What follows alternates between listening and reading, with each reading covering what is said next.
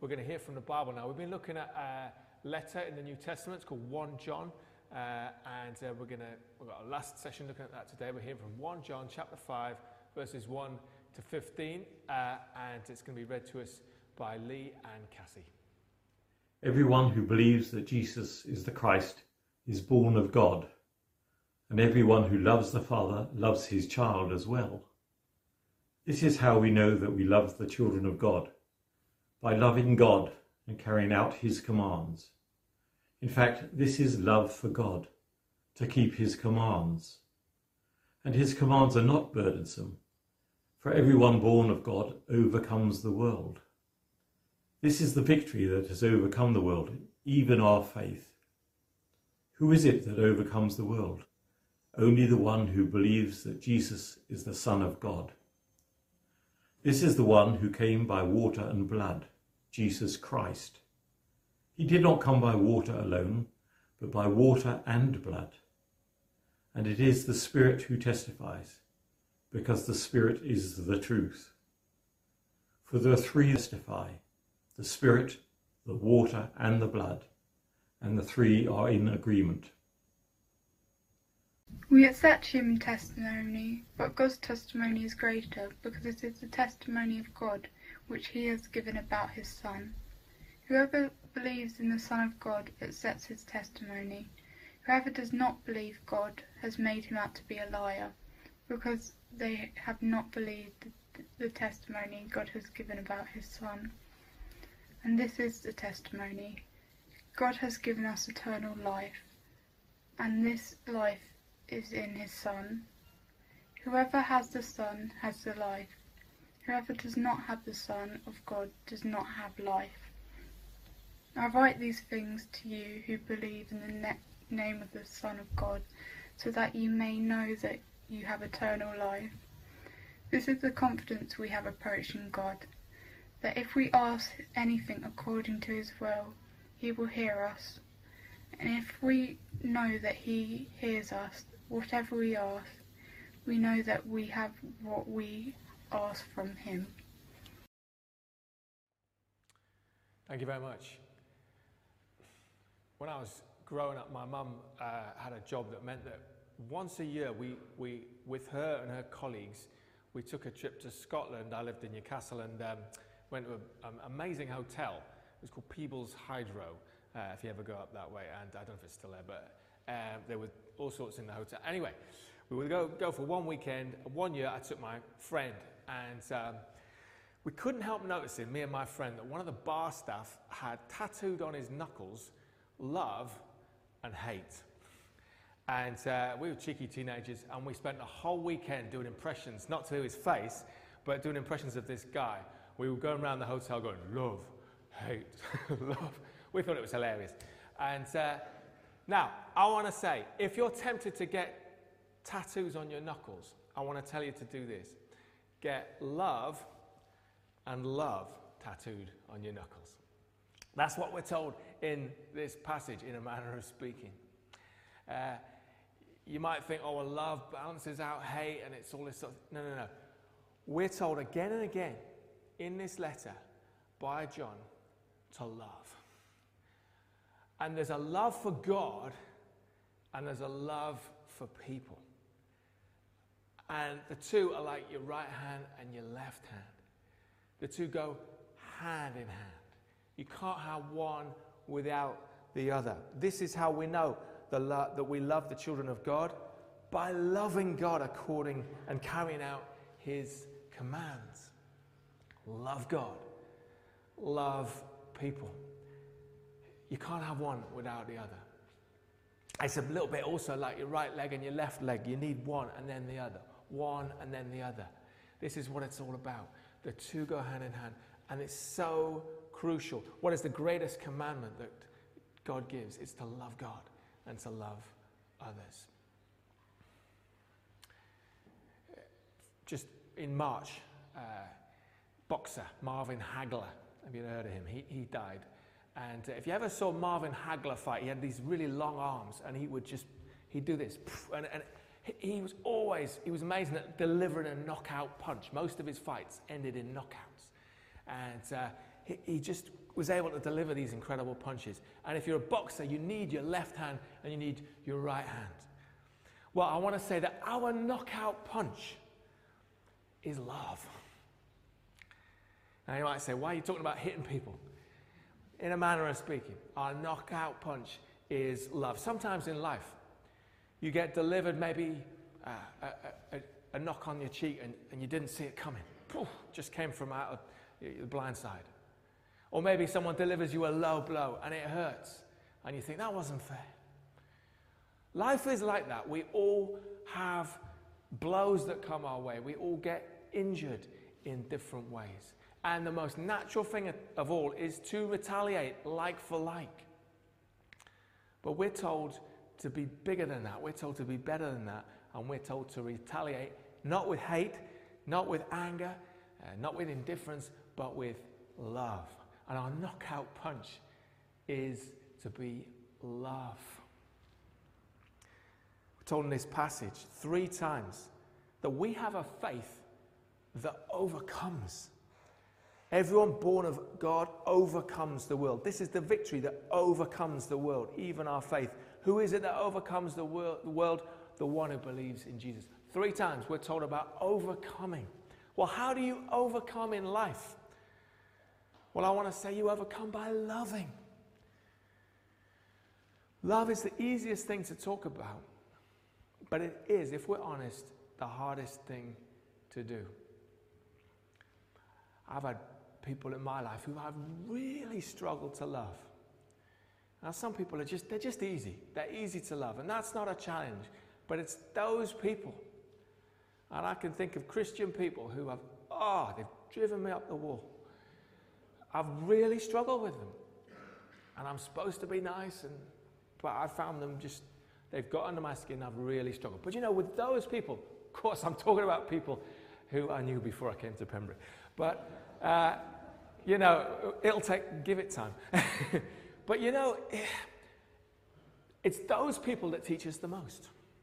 Because they challenge our love. Am I really a loving person? Am I going to retaliate as they do, or am I going to deliver a knockout punch of love? This is how we overcome. Now, our world doesn't know how to do this. We live in a very polarized world where people are on this side, they say one thing, people on another side, they say another thing, and they don't agree, and they can't get together. We've seen that, for example, in the United States recently with the election and Trump and so on. Different people just can't agree at all. I don't think social media helps this at all, because we get in our own little echo chamber, we shout louder, we say, yeah, this is what I think, and everybody else agrees with me or whatever, and all the others are on another camp. Or we're on social media, and the person we don't agree with, we're just sort of typing away, and it's just words. And so we just shout louder and louder. We've seen it in this country with Brexit.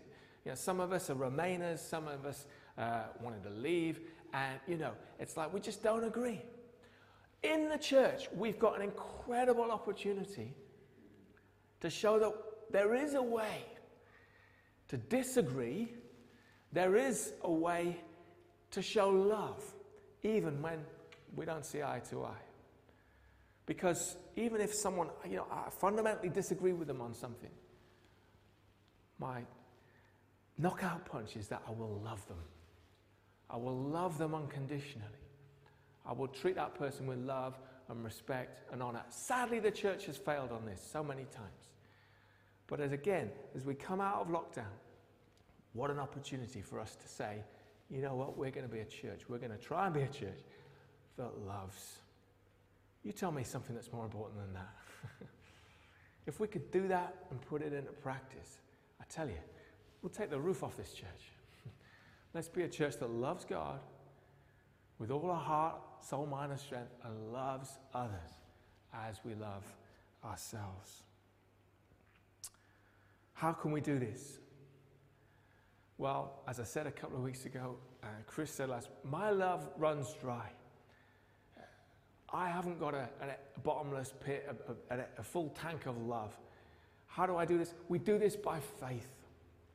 We do this by faith in the one who is love. And this passage points us to the person of Jesus Christ. He is the personification of love. What does love look like? Love looks like Jesus. You want to see who love is? It's Jesus Christ. And we're told here about three witnesses, three testimonies that all point to the fact that Jesus is the Christ. Now, hang on a minute. When we say Jesus Christ, Christ isn't his surname. It's not like his first name was Jesus and Christ is his surname. Christ is his title. Christ means the anointed one. It means Messiah. And the people of God, as they awaited their Messiah, we read about it in the Bible, they were waiting for the one who was to come, promised throughout Scripture, an anointed one, a one who would come to save, a one who would deliver, a one who would be king, a one who would represent God. And the Christian people, the early church, discovered that Jesus is the Messiah. He is the Christ. Now, there had been people infiltrating the church who were saying, we don't believe that Jesus is the Christ. So part of the reason John writes this letter is to encourage them. No. Jesus is the Christ. He's the Son of God. And there are three witnesses, John says, to this fact. There's water, blood, and the Spirit he talks about. What does he mean by that? The water, he's referring to Jesus' baptism. When Jesus began his ministry, or just before, he got baptized in the River Jordan, baptized by his cousin, John the Baptist. Actually, when John saw Jesus coming, he said, I should be baptized by you. What's going on? Jesus says, no, I need to do this.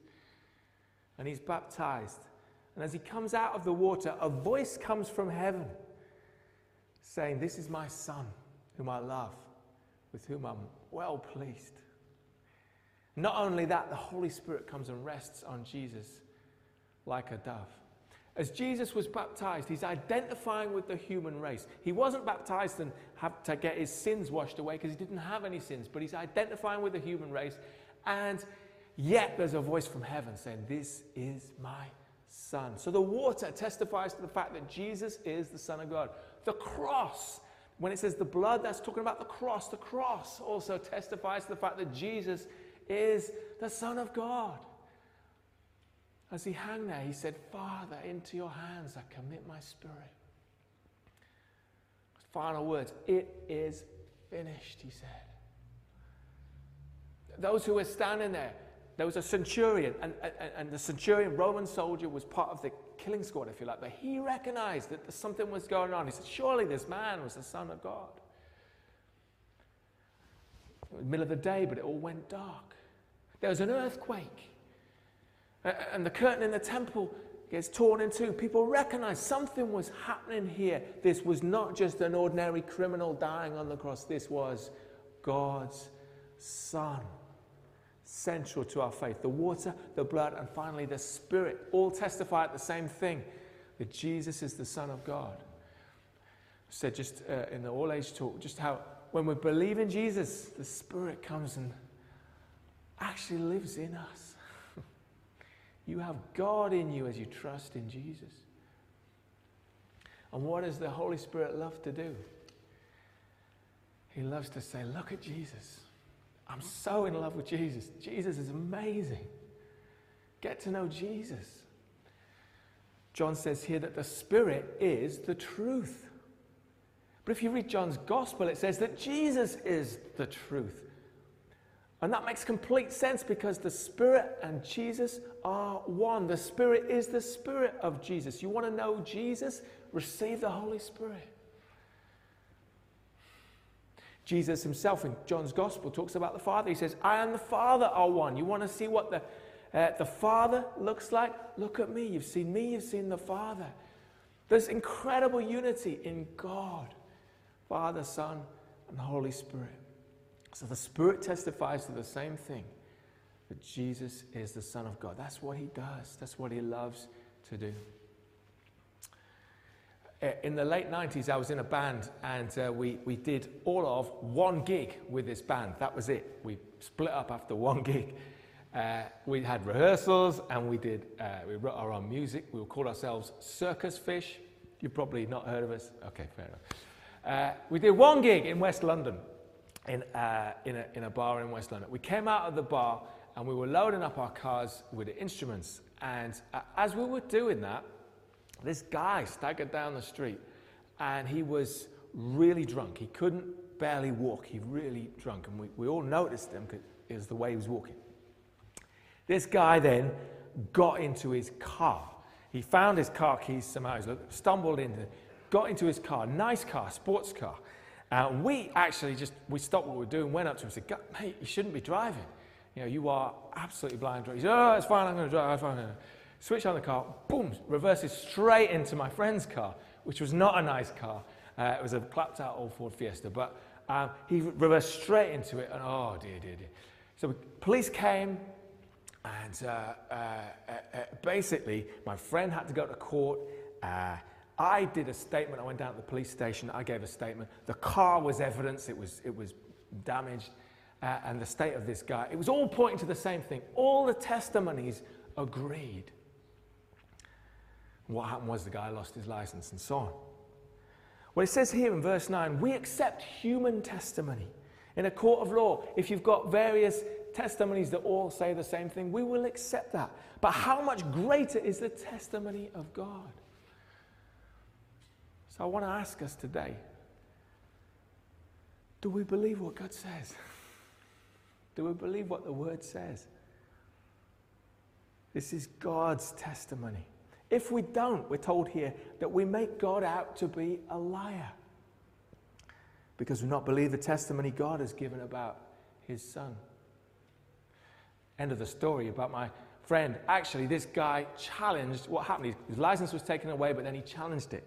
It went back to court. He hired some high-powered lawyer. My friend got back in the dock. He was questioned and grilled, and the guy said, oh, you were just trying to take advantage of my client who's rich and posh and all the rest of it. And then he got away with it. He got let off. He obviously had friends in high places and all the rest of it. And my friend was made out to be a liar. We make God out to be a liar if we don't believe what he's said. If we do, though, we have a faith that overcomes. We have a faith in the one who is love. And this is the life that God is inviting us into today. Whoever has the Son has life. If you don't have the Son of God, you don't have life. Are you wanting this life today? It's available in Jesus. It is impossible without him to have life, but it is possible to live a life that overcomes, to live a life of love through Jesus. So I want to pray that we would receive that right now. If we live in that way, we're told here, we have confidence. We have confidence in approaching God, and we're invited to have confidence. Not to be coming really fearfully, but becoming confidently to God. He'll hear us when we pray according to his will. God is approachable because of what Jesus has done for us. God is inviting you to come today. There is life to be found in him. Life in abundance. Love that overwhelms all the bad things you've done. Love is greater. Love does deliver the knockout punch. Love, you might have been injured in your life, but you know, God is wanting you to receive his love today. So I want to pray for us sitting here. I want to pray for us at home. I want to pray that we receive God afresh. Do you know what? If we're standing here, if we're here today, would you mind standing up? You are allowed to stand up. And I just, if you're comfortable doing this, you don't have to. You totally don't have to. But if you want to just hold out your hands and just in that position of receiving. Because I want to say, God has more in store for you.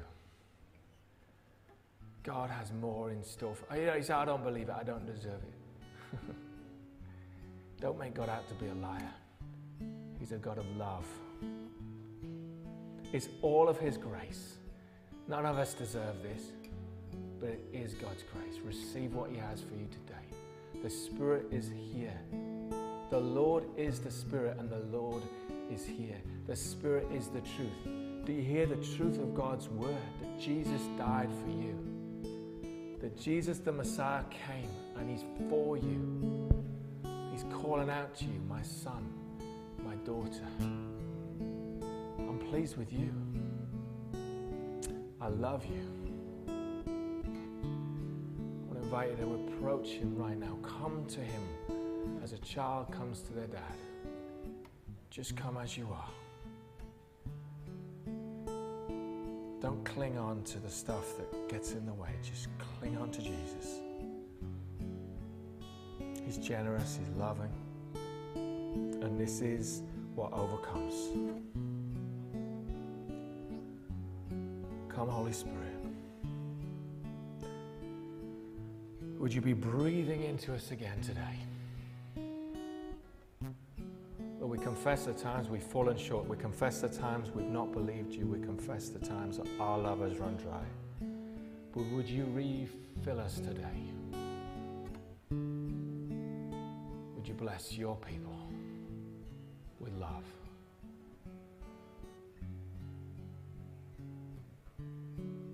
We run to the Father. We cling on to grace. Maybe you've been carrying a burden, you've carried it for too long. I want to invite you to lay that burden down and receive the healing of Jesus. It's not yours to carry anymore. Just give it to Jesus. Trust Him. Receive from Him. Come, Holy Spirit. Bless you, Lord, for what you're doing. He has more. He has more. He doesn't run out of breath.